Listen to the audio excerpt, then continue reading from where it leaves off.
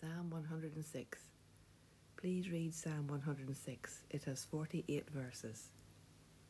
We give thanks to the Lord because his love endures forever. The Lord is good, and blessed is the person who does what is right and acts justly. We have joy when we remember what the Lord has done for his people.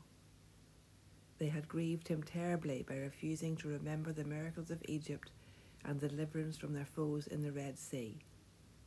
God saved them in the desert and drowned all their foes, releasing them from tyranny.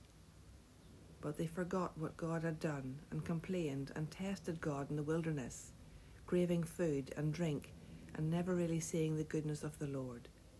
They wanted more and more, though God protected them and provided everything they needed.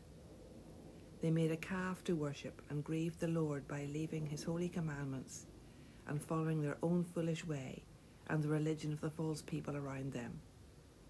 They were unfaithful and ungrateful and despised the promise of the coming land of plenty. Moses had to stand between them and the wrath of God and temper the effects of God's anger against his people. God promised they would all fall in the wilderness and their daughters and sons would inherit the land. But they also disobeyed the Lord, marrying unbelieving women, and took on the false gods of the tribes all around. They did not seek the Lord or obey him. God eventually gave them over to their enemies to teach them to be faithful. The psalmist ends by asking God to again deliver his people and show mercy to them, that they will again praise the name of the Lord.